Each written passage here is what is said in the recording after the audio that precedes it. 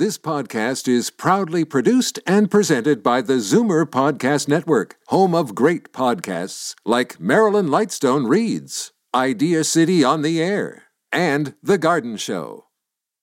You're listening to an exclusive podcast of Fight Back on Zoomer Radio, heard weekdays from noon to 1. You're listening to an exclusive podcast of Fight Back on Zoomer Radio, heard weekdays from noon to 1. Fight Back with Libby Znaimer on Zoomer Radio. Next, we move to a topic that is a huge concern for our listeners here on Fight Back. It's an issue that could decide the next provincial election, hydro rates. The Premier says she hears us on this.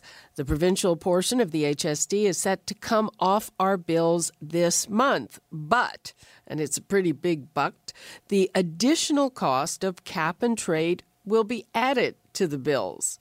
And the Ontario government, as recently as last month, has maintained that prices are still, quote, in the middle of the pack. Do you think that's true? Some reliable sources disagree. We want to hear from you. The number's 416-360-0740, toll-free 1-866-740-4740. As a matter of fact, we're going to be taping an episode of our TV show, The Zoomer, on this subject, and there will be an opportunity to join our studio audience. So grab a pen so we can give you details on that when we hit the end of this segment. As I said, we would like to hear from you about your hydro bills, the problems you have with it. And right now I have independent energy advisor Tom Adams. Hi, Tom. Hey, Libby. How are you? Fine. How are you? Just great. Happy New Year. Happy New Year to you. What are our Happy New Year hydro bills going to be like? Well, they're pretty close to the same. There's the reduction in power rates arising from the provincial portion of the HST coming off. Of course, that just simply transfers the cost to, our other pocket as taxpayers. So, in terms of sustainable savings or real savings, it's kind of shuffling the deck chairs. There is the increased cost of the cap and trade program.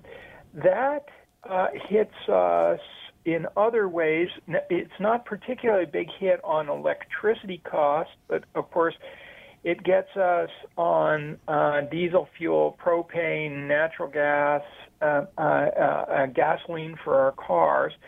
That is going to filter down into a big overall cost impact, some of which is a direct impact, but a lot of it's an indirect impact. The indirect impact probably bigger than the direct impact that you would see at the pump or see on your home natural gas bill. So overall, cost of energy is going, just keeps going up, and that's not a big deal for some people, but for some people it's a really big deal. For a lot of employers, it's a big deal. So the concern here is a major. we've got a major public policy problem on our hands here.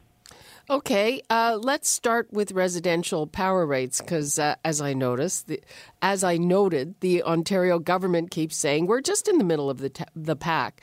But according to Hydro-Quebec, which did a report for 2016, it said that by last April, Ontario's residential power rates were the highest in Canada, and since that time, rates have actually increased another 3%. You're absolutely right. Ontario now has the highest power rates in Canada. That didn't used to be the case, of course. Some of your listeners will probably remember where Ontario was one of the cheaper power jurisdictions, in the developed world. But that's history. And the Hydro-Quebec study that that often gets referred to in comparing power rates it's a very reliable source of information for comparing amongst almost all the Canadian jurisdictions.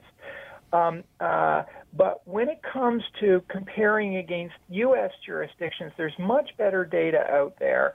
The U.S. Department of Energy has an information service, information administration it's called, and they publish just beautiful information that makes it quite easy to do the comparison.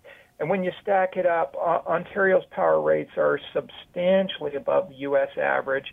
U.S. average has been pretty static for several years now, whereas Ontario rates have been moving up steadily. So we're losing competitiveness all the time. We're now at about the 20th percentile and rising. So our competitiveness is really getting to be worse and worse all the time. Okay, so basically our rates are 13% or so above the average for the U.S., but for people with a low density rate, that's rural customers, we've heard from a lot of rural customers, that's 45% above the U.S. average. What's up with that? Well, actually, there are very few jurisdictions in the United States. You have to really cherry pick through to find, a handful of customers in the U.S. that pay power rates that are worse than the rates that are paid by people in low-density rural areas served by Hydro One. That's the people in rural areas in Ontario get kind of a triple whammy on energy costs. They pay much higher power rates than average across Ontario. They tend to use more electricity than other customers because very few of them have access to natural gas. So they need they've got electric water heaters still, and a higher penetration of electric heating. So they're paying higher rates. They're using more electricity because they don't have alternative fuels, and they tend to be lower income. So you kind of put that whole cocktail together. There's a lot of pain out there, real suffering from people, particularly in rural Ontario. Okay, I would like to hear from some people who have to suffer with these bills.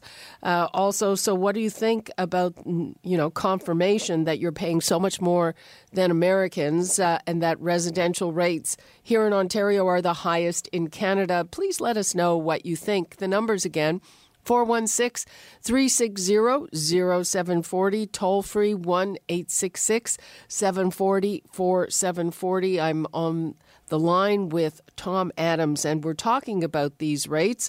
We're supposed to be getting a break from the government this month, but it looks like at best rates will stay more or less where they are. We're not going to notice that these bills are a little easier to deal with, Tom, right? That's more or less the case. There's a slight decrease in this tax level, so that'll give really what I think is momentary relief. The overall cost of power keeps going up. Demand for electricity, the amount of power that we're consuming across the entire Ontario economy has declined significantly for now over 10 years. So we're not able to spread the rising cost over, some increase in usage. So the rate problem, the basic kind of outlook is that the misery of our power bills is more or less fixed now. No, really, the future governments and even our current government, if they change their mind about a lot of things and try to really contain the costs, there's little they can do in the long run, other than simply shifting a lot of costs to taxpayers. And it looks like they're doing that. Well, yeah. It's provincial portion of HST comes off, of course, that creates about $1 billion a year, worse problem for the provincial deficit. So, that means either higher taxes on everything else, or lower services, or cutbacks in government spending in other departments, or a higher deficit, and we look like we're getting all three. Okay, so we're getting this big whammy. In the meantime, the government is trying to look like it's doing something about it. So how does this play into the fact that in addition to all of that, a bill can be very difficult to read? Ontario power bills are not designed to be understandable. On the contrary, I think somewhere along the line, 10 years ago or more, the kind of brain trust over there at Queen's Park started to recognize that if people couldn't understand their power bills, it's much less likely that the people who are actually, pulling the strings and making the decisions are going to be held to account for it. Our power bills have just become a nightmare of confusing lingo and confusing calculations. It makes it very difficult for people to compare their costs, with other jurisdictions and whatnot. Like, for example, your power bill has categories of cost on them that are unique to Ontario. They don't exist anyplace else. We've got things on our power bill called, they're kind of buried underneath the hood. If you kind of look at the moving parts under your power bill, you come into these weird creatures like the global adjustment. What the heck is that? Well, global adjustment turns out to be a slush fund that the Ontario government uses to pay for all of its extravagant electricity experiments, one kind or another. I love your use of the term, Tom. Let's take a call from Margaret in Scarborough. Hi, Margaret. Hello, how are you? Fine, how are you? I'm doing pretty good, thank you. I'm talking about the price of hydro. Yep. What I use in hydro is cheaper than the 3 charges they put on after that. Right. And they've given out now 2 bills a month. It's not even a month. It was 28 days the one I paid last. Uh-huh. And I'd like to know what this regularity is. I know what delivery is, but if you put regularity, delivery, and HST, it cost me more than the hydro did. Okay. Tom, what is regularity? I think what she's referring to as the regulatory charge. The root complaint here that I'm hearing is this problem of the amount of power consumed and the cost of the actual consumption lower than the other charge, less than half of her total bill. It is. It's not less than half if I put the HST, the regularity, and delivery. It's more than I use in hydro. Yes, that's what Tom's saying. Oh, I'm sorry. Okay. Yeah. No, I take the point. Now, of course, dear God. That's this problem of your energy usage being less than half of your total bill is, it's a glaring problem, especially for. I know it's a glaring problem. What are they going to do about it? Not much. Now you're being honest. No, that's absolutely right. But if you did look at your natural gas bill. I don't have gas. Okay. Well, I'm heated by hydro, and I cook with hydro. Do you live in a rural area? Are you served by Hydro One? No, yes. Scarborough. She lives in Scarborough. Scarborough. 56 years. And no natural gas. Okay. I don't have gas, no. I'm talking about hydro. Okay. Yeah, I understand. A lot of, the reason I raised the gas issue is because a lot of small household natural gas consumers in Toronto also have a situation where the cost of the gas they actually consume is less than half of the total bill. If you're a very small user, I thought I was. Right. But, in this business of 2 bills a month is more expensive for the whole country. But because there's more garbage now. For 28 days, it cost me $541 and change.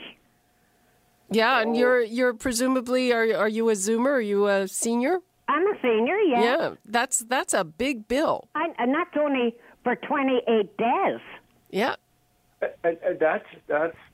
You're paying a lot for electricity. You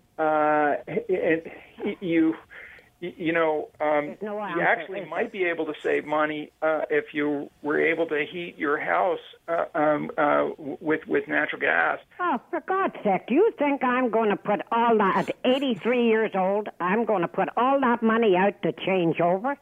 No, all I want to know is, what in the name of God is going on with the people that are filling their pockets with money instead of being honest with us?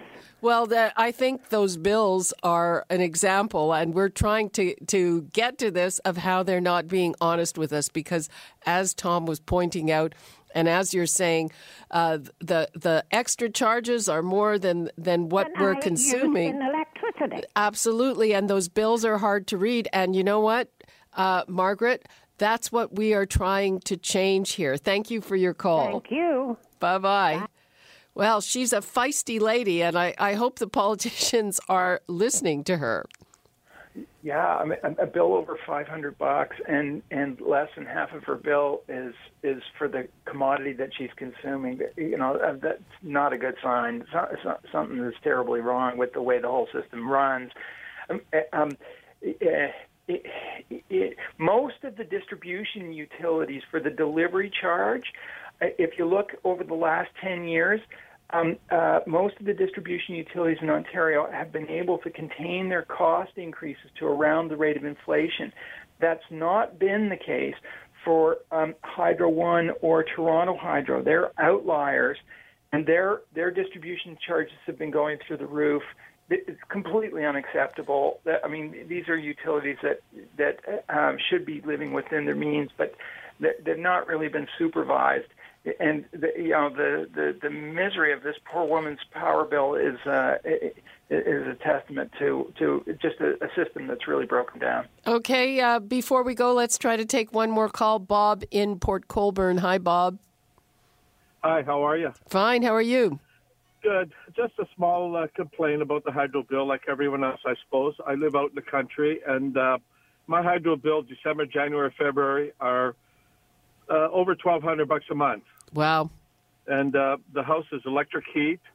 When I built the house in 72, the hydro, they were pushing electricity. And your gentleman, I guess he probably would know about that, but they were pushing electricity back then. So I said to a hydro guy yesterday I met with, I said to him, I should sue the hydro for convincing me. But anyway, it's outrageous. It's just, it's gone crazy. That's my comments. Yep. We're trying to send a message on this. It's just it's just too much. $1,200 a month and plus is too much for the winter months. Yeah. This is you're really onto something here. In Ontario's electricity history, we went through several cycles of government pushing people into electric heating. There was the talking furnace on TV, an ad series that the old Ontario Hydro ran, and there was the Live Better Electrically campaign, and there was a big push for electric heating in the early 70s. That was late 60s, early 70s. That's right. You got caught up in that one. There was another one in the early 1980s, and And you know, at the time, it looked like, well, electricity was pretty reasonably priced, certainly by comparison to today, and relative to other fuels, it wasn't. It was nearly not the kind of cost penalty we see today. So. Oh, okay. Let's just try. Thanks, Bob, for your call. Let's just try to take one more really quickly. John in Brampton. Hi there, John. Yeah, hi. This will be quick. Okay, good. I'd like you to. I'd love to see it published in the Star. I get the Star or whatever it might be published in what salaries and commissions and goodies that our hydro people get. Well, that's on the Sunshine List. Compared to the people doing the similar job, the same job in the United States of America. Tom? Yeah, there are benchmarking studies that have looked at this. And actually what the studies find is something that's kind of counterintuitive. Executive compensation certainly for the Crown-owned electric utilities is very competitive. In many cases, lower cost here. But the overall cost of labor for the non-executive ranks are very substantially above market rates in many segments of the electricity sector. We do have, issues. I think customers are bearing an unfair burden around very high compensation, very high post-employment and benefits. This is a legacy from a long kind of history of electricity labor relations. There has to be fair solutions for this, but the cost of labor is a big piece of what you're paying with your power bill. Okay, Tom. Thanks for that. There's a lot more to talk about on this issue. And as I said, we will be taping an edition of the Zoomer with experts and politicians. And we want to send a message to the government on hydro rates that this little so-called reduction is not enough. This is going to take place next Wednesday afternoon, January the 18th. If you'd like to join our studio audience to send the government this message, you can go online at zoomerlive.com. That's zoomerlive, one word, .com, or you can call 416-603-4740. I'm going to repeat that at the end of the show. Tom Adams, thanks very much. You're listening to an exclusive podcast of Fight Back on Zoomer Radio. Heard weekdays from noon to 1. You're listening to an exclusive podcast of Fight Back on Zoomer Radio. Heard weekdays from noon to 1. You're listening to an exclusive podcast of Fight Back on Zoomer Radio. Heard weekdays from noon to 1. This podcast is proudly produced and presented by the Zoomer Podcast Network, home of great podcasts like Marilyn Lightstone Reads, Idea City on the Air, and The Garden Show.